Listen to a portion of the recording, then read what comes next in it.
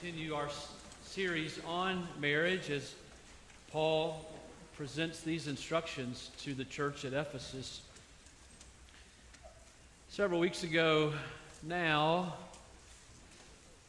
I walked outside. My son was going to cut the grass, and he was pouring the oil mix for two-cycle engines into the lawnmower that just takes straight gasoline. I freaked out. Called one of the men in the church, Eric Swirsky. I have a list of men who know how to do things that all self-respecting men know how to do, but I don't know how to do. So some of you are on that list, you know. So I called Eric. Oh no, what do we do? And he actually said, you're fine. It's not going to hurt the lawnmower to put the oil gas mix in there. But if you were to do it the other way around, if for whatever reason he were to put the gas and oil, regular gas in the blower or weed eater that takes the mix, that's when all the damage happens. Whatever it is, that's what happens. Some of you men and women, don't mean to. Some of you know what that is. I don't. But it illustrates the point that for it to work correctly, you have to have just the right mix in a two-cycle engine. You have to have the gas and the oil blend to make it run like it should, or that's where the breakdown happens. What I want to argue this morning is that in order for Christian marriage to work, we must marry, as Paul says, only in the Lord. Stated negatively, 1 Corinthians chapter 6, we are not to be unequally yoked, believer and unbeliever in Jesus Christ, but we are to, as Paul says in 1 Corinthians 7:39, to marry only in the Lord as Christians. So, kids especially, listen up. What I'm going to try to give to you this morning are three arguments. It's for all of us, but for you in particular, three arguments as to why you should, if you're a Christian today, singles, if you're desiring to get married, you should only marry Christians. Otherwise, the whole thing breaks down. I hope to give you today three arguments to say why a Christian man should only marry a Christian woman. A Christian woman should only marry a Christian man. It's not because we're inherently better people as Christians. It's not because we're of some better class or higher value that we're inherently better. It's only because we have been saved by the grace of the Lord Jesus Christ, and God intends for Christians to marry Christians. We're going to start from Ephesians 5, and I'll bring in some other verses as we go this morning. Would you read with me again, starting at 5, verse 21. Submit to one another out of reverence for Christ. Wives, submit to your husbands as to the Lord. For the husband is the head of the wife, as Christ is the head of the church, his body, of which he is the Savior. Now, as the church submits to Christ, so also wives should submit to their husbands in everything.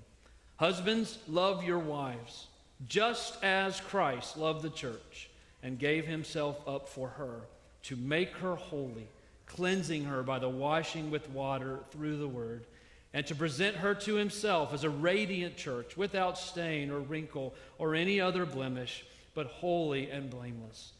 In this same way, husbands ought to love their wives as their own bodies. He who loves his wife loves himself. After all, no one ever hated his own body, but he feeds and cares for it, just as Christ does the church. For we are members of his body. For this reason, a man will leave his father and mother and will be united to his wife, and the two will become one flesh. This is a profound mystery, but I'm talking about Christ and the church. However, each of you must also love his wife as he loves himself, and the wife must respect her husband. Would you pray with me? Oh, Father, would you send your Holy Spirit now to be our teacher? There's no way in this amount of time to do justice to this discussion. Would you, by your Spirit, teach and train and lead and guide and give us wisdom and understanding? We pray in Jesus' name. Amen. As we start, I want to answer a question you might be asking. That is, do we really need to direct a whole sermon to this point of why Christians should only marry Christians, to only marry in the Lord? In other words, maybe you're asking too, is it worth a whole sermon, or why should I listen to this sermon? And I would say, yes, it is. And I want to give you 4 reasons briefly why I think you should listen to this sermon. 1, you're already here and you have no place to go, so it would be rude to leave.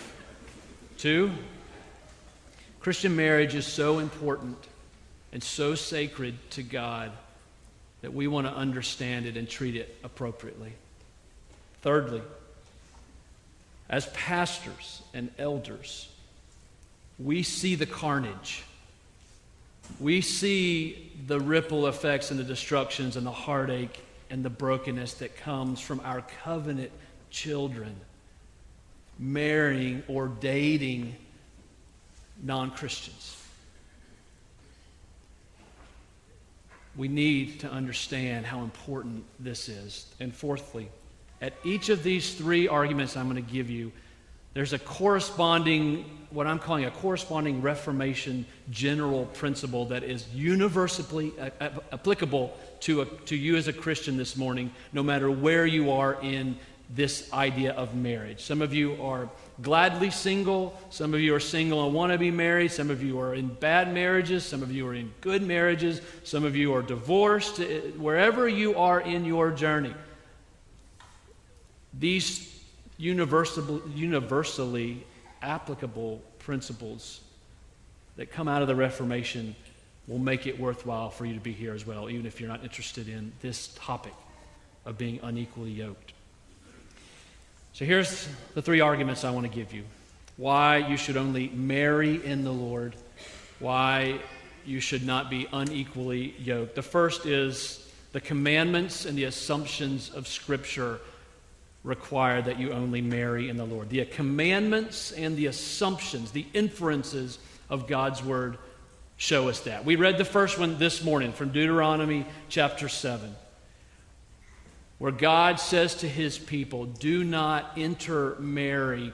Believers, followers of God, Christ followers, do not intermarry with unbelievers, because it will lead your heart astray. It will lead you into idolatry. You will reap the results of not marrying in the Lord. Deuteronomy chapter 7. They will turn the hearts of your sons and daughters away to idols. God stated it clearly in Deuteronomy chapter 7. In the New Testament, I've already mentioned this, talking about divorce in 1 Corinthians chapter 7, Paul says that if a spouse dies, that the woman is free to remarry, but only in the Lord. It's assumed and taught in the New Testament that we marry Christians, if you're a Christian this morning. Thirdly, and I could give other examples of this, but in the Old Testament, Abraham, when he's looking for a wife for his son Isaac, sends his servant and says, go find a wife for my son Isaac, from our own people. Don't find a Canaanite wife. He could not bear the fact that his son Isaac would go and marry into a heathen people. Fourthly, Proverbs 31. What does this say about the Proverbs 31 woman? Well, as the writer of Proverbs is giving that instruction, listen, my son, here's what not to do. He, at the end of Proverbs, says, a woman who fears the Lord is to be praised. That's what you're to desire. Certainly a man who fears the Lord, ladies, is what you are to desire. 1 Corinthians 9:5, Paul is giving his own argument for his apostleship and why he's free to do in God the things that he's done. And here's what Paul says, 1 Corinthians chapter 9, verse 5. Don't we have the right to take a believing wife along with us. It's assumed that a Christian would only marry a Christian. 2 Corinthians 6:14, not applying directly to marriage, but Paul says, don't be unequally yoked, believer and unbeliever. In this context, don't take part in the temple worship of idols and join yourself to false worship. Don't unequally yoke yourself in any kind of significant way to an unbeliever, because it's light and darkness. It's polar opposites. It's totally different trajectories. Protect your heart in this way. Last one, 1 Peter chapter 3, verse 7.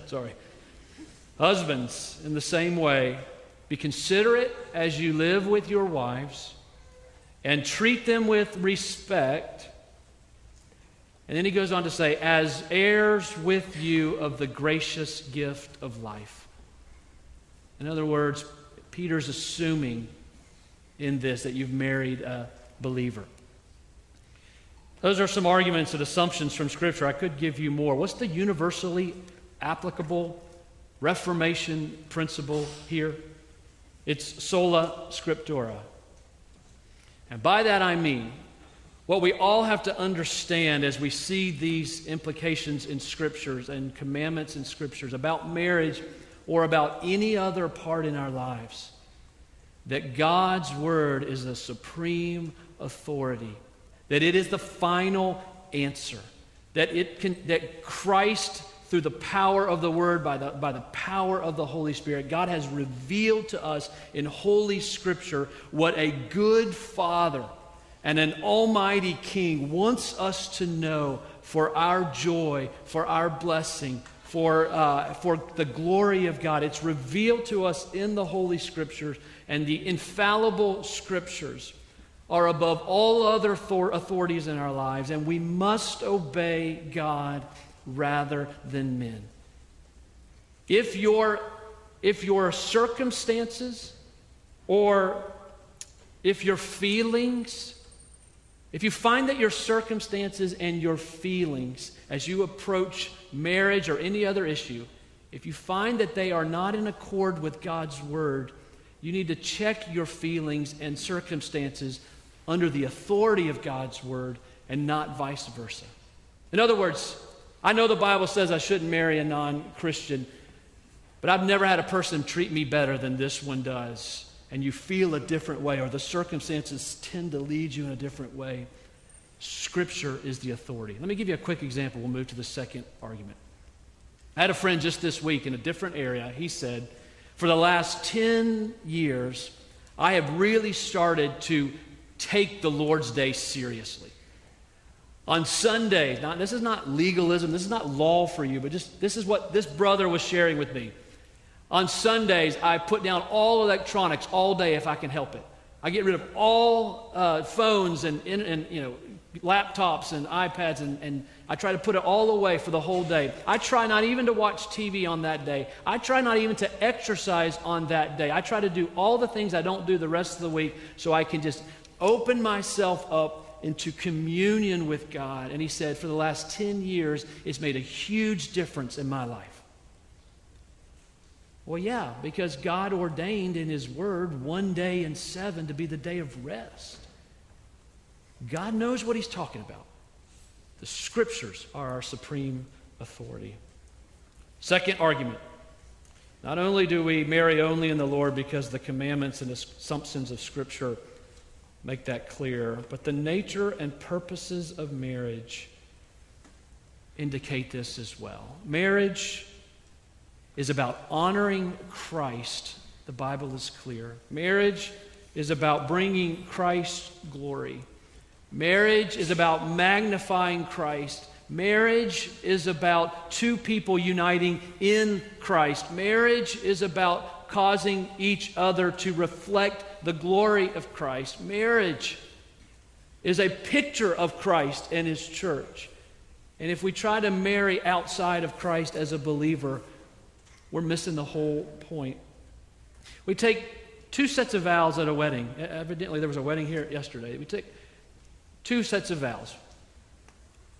The first are what we call the pledging of the troth, or the declaration of intent, in which a couple stands there before the minister, before the witnesses, and they declare to God their intentions. It's a vow to God.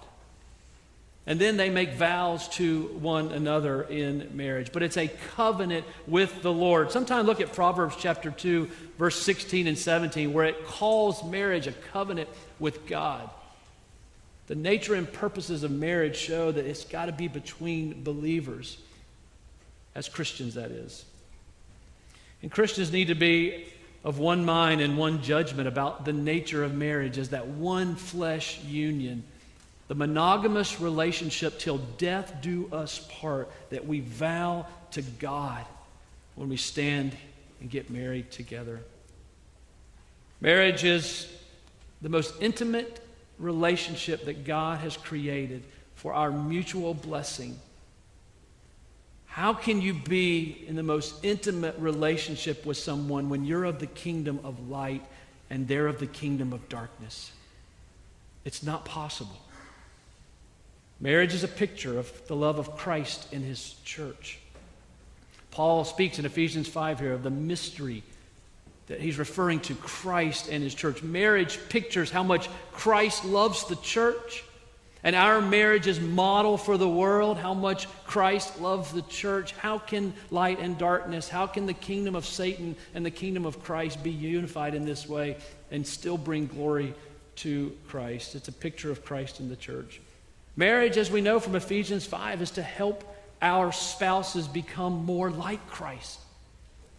Paul says, husbands, you're going to present your wives to the Lord as Christ is going to present his bride to himself in all her glory and radiance, without blemish, without spot. That we're going to stand before the Lord completely cleansed of our sin, wholly sanctified. And the husband's role is to encourage the wife in that sanctification. And the wife's role is to encourage the husband in that sanctification. How's that possible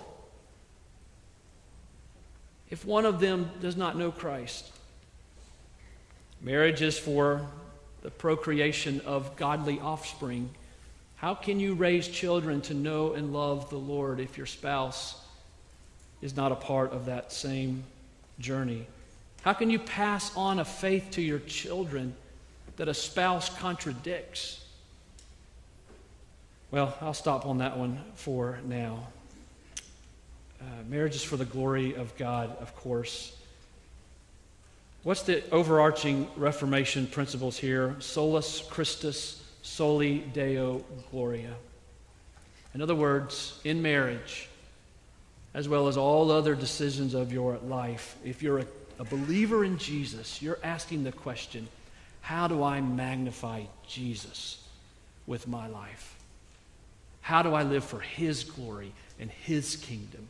Having been radically saved by the grace of Jesus Christ, how do I live in response to that grace and honor Jesus with my life? How do I live for the glory of God? And certainly that would impact who you choose to date, who you choose to marry, if your life is about the glory of Jesus, the glory of God, growing a family for Christ's glory. Solus Christus and soli Deo Gloria. Third argument. The requirements and challenges of marriage make it necessary to marry someone who also has the Holy Spirit of Christ in them, who has the goal of magnifying Christ as their goal as well. Marriage is not easy. The requirements and the roles of marriage are not easy. The husband is supposed to love a wife as Jesus has loved him. A wife is supposed to submit to the authority of the husband in the home as unto the Lord. Not because the man's better, but because God has ordained authority structures that we honor in that way. How could we fulfill those roles if we're not even believers? You think about the difficulty of marriage. Paul says in 1 Corinthians 7, he's making a different argument, but he says that those who marry will have many troubles in this life. Of course we do. Two sinners with all their insecurities and all their baggage and all their idolatry and all their sinfulness. They're sinners and they've been sinned against, and they come from broken families and they enter into this one flesh union. Apart from the Holy Spirit, this thing should go crazy. But Paul says it's going to be difficult, which is why Christian marriage is so important. Don't be unequally yoked, but marry in the Lord. We know, don't we, that unequally yoked marriages are way more likely to be divorced. We know as well that people who cohabitate together and live together before they get married, their chances of divorce are statistically so much higher. God gives the requirements, and marriage is challenging. And with all the sin and with all the temptation that's going on in our own hearts, it makes sense, doesn't it, that we're only going to be faithful to our vows if Christ is at the center of our lives and His glory is our goal. Two broken, selfish, insecure, idolatrous people forming a one-flesh union with Christ. How's it going to work if Christ is not at the center? So you must look for someone who is both yoked to Jesus and yoked to the church, because this is the body of Christ. And together, we need a marriage that is centered on Christ and His people. A marriage that is filled with Christ and His gospel. It was Gary Thomas in his book, Sacred Marriage, that said, couples, listen to this, couples don't fall out of love as much as they fall out of repentance. Couples don't fall out of love as much as they fall out of repentance. How can you truly be honest about the brokenness of your heart and your need for your Savior in your marriage if Jesus is not preeminent in your life and the atoning work of Christ is not at the core of who you are? Your trajectories are completely opposite, believer and unbeliever. Your heart, your goals, your desires, your loves, your mission, they're diametrically opposed. I had another friend who was in a business partnership, owned a business with another man who was not a Christian, and it just took a few years before we realized they're unequally yoked, and they're going in total different directions in life and in eternity. It makes a difference. Your body as a Christian is the temple of the Holy Spirit. Your body and your soul belong to the kingdom of light.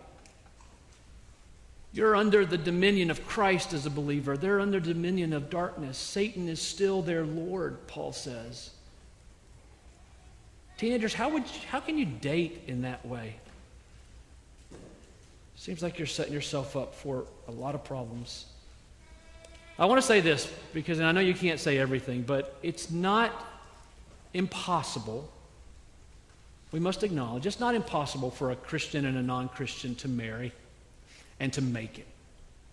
We believe in God's common grace.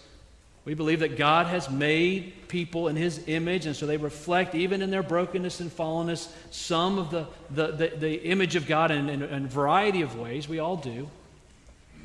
It's possible for two good people to make it. There's always room for forgiveness. There's always room for the mercy and grace of Jesus. But it doesn't take away the consequences. It's possible, as Peter says in 1 Peter chapter 3, that wives can even lead their non-Christian husbands to Jesus by their character. It's possible that which is, by the way, if you're married today to an unbelieving spouse, you don't divorce, Paul says, 1 Corinthians 7. It's possible in God's mercy that one could be won to Jesus by your own life and testimony. But brothers and sisters, I would not presume upon the grace of the Lord Jesus. Teenagers, I would beg you. The bar is set so high in Christian marriage. that call for fidelity and mutual submission and selflessness and intimacy, you do not have the power to do in your own strength. Marriage will survive as two people are looking to Christ. If you're unequally yoked, how's that possible? Let me give you just another thing from our text here. It's really interesting. If you look at chapter 5, and you look at verse 18 through 21, it's one long thought in the Greek there. And he gives this commandment, 2 commands and 4 participles for living by the power of the Holy Spirit. Do not be, we talked about this several weeks ago. Don't be drunk on wine, which leads to debauchery.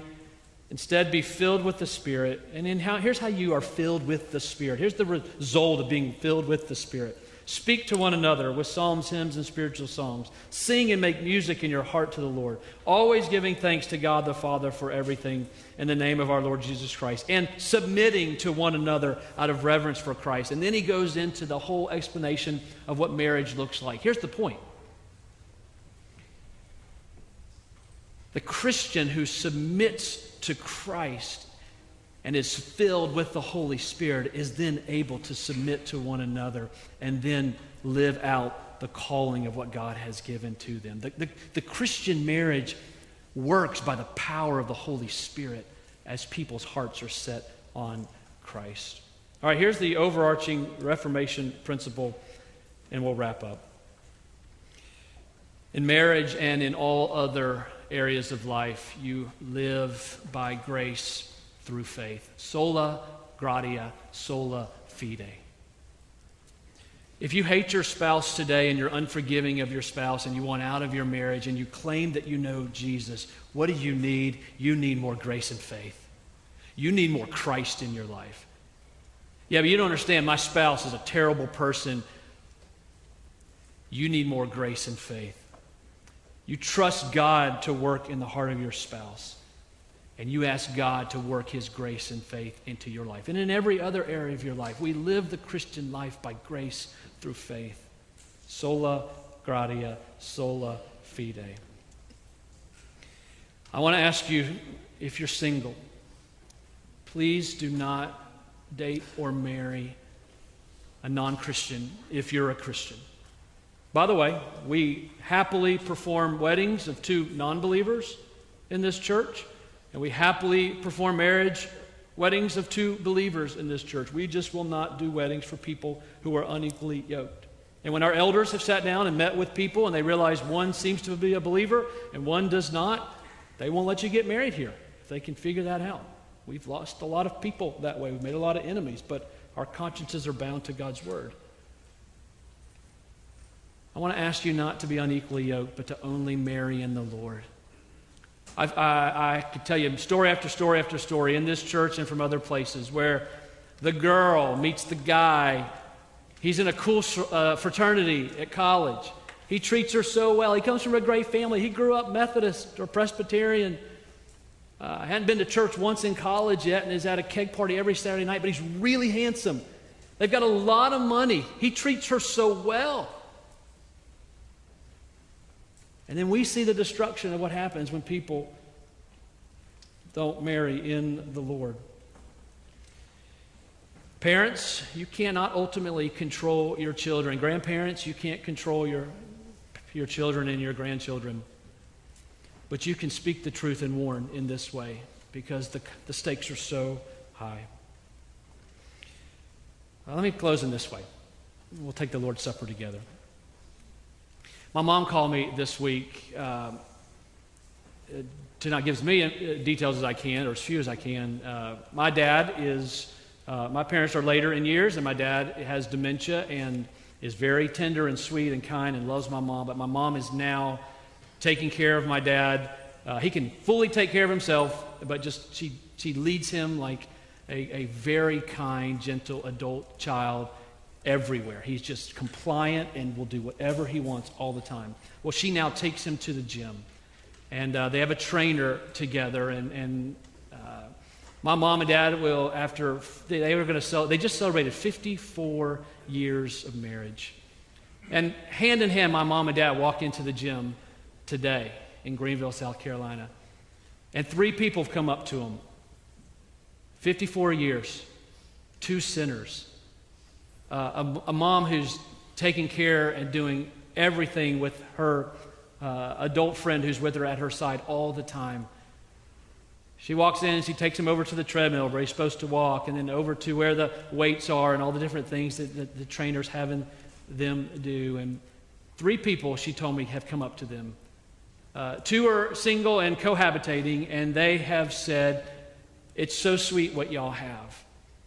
Y'all are so kind to each other. We love to watch when y'all come in here. When y'all come in here, the whole gym stops and likes to see what y'all do."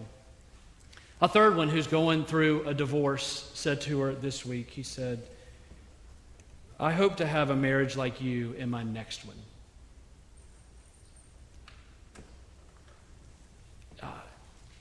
My parents are sinners. I had a good life with my parents. They loved Jesus, but they fought. And they had bad hearts at times. And they were ungracious at times. They said things they should not have said to one another. What's the difference? The difference is because 2 people whose hearts are linked to Jesus, living by faith to the glory of God by the power of the Holy Spirit. And the world takes notice of that kind of marriage. And it's possible for all of you who live by faith, marrying in the Lord, equally yoked to Jesus. Let's pray together. Father, we ask that you would produce Christ-exalting, God-glorifying, grace-filled, Spirit-filled marriages in this place that cause the onlooking world to say they want that. Oh, Father, protect our sons and daughters.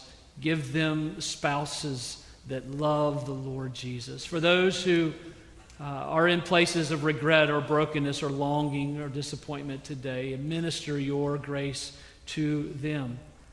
Your grace that is sufficient, and may they live sola gratia, sola fide, this day in the joy of the Lord. We pray in Jesus' name. Amen.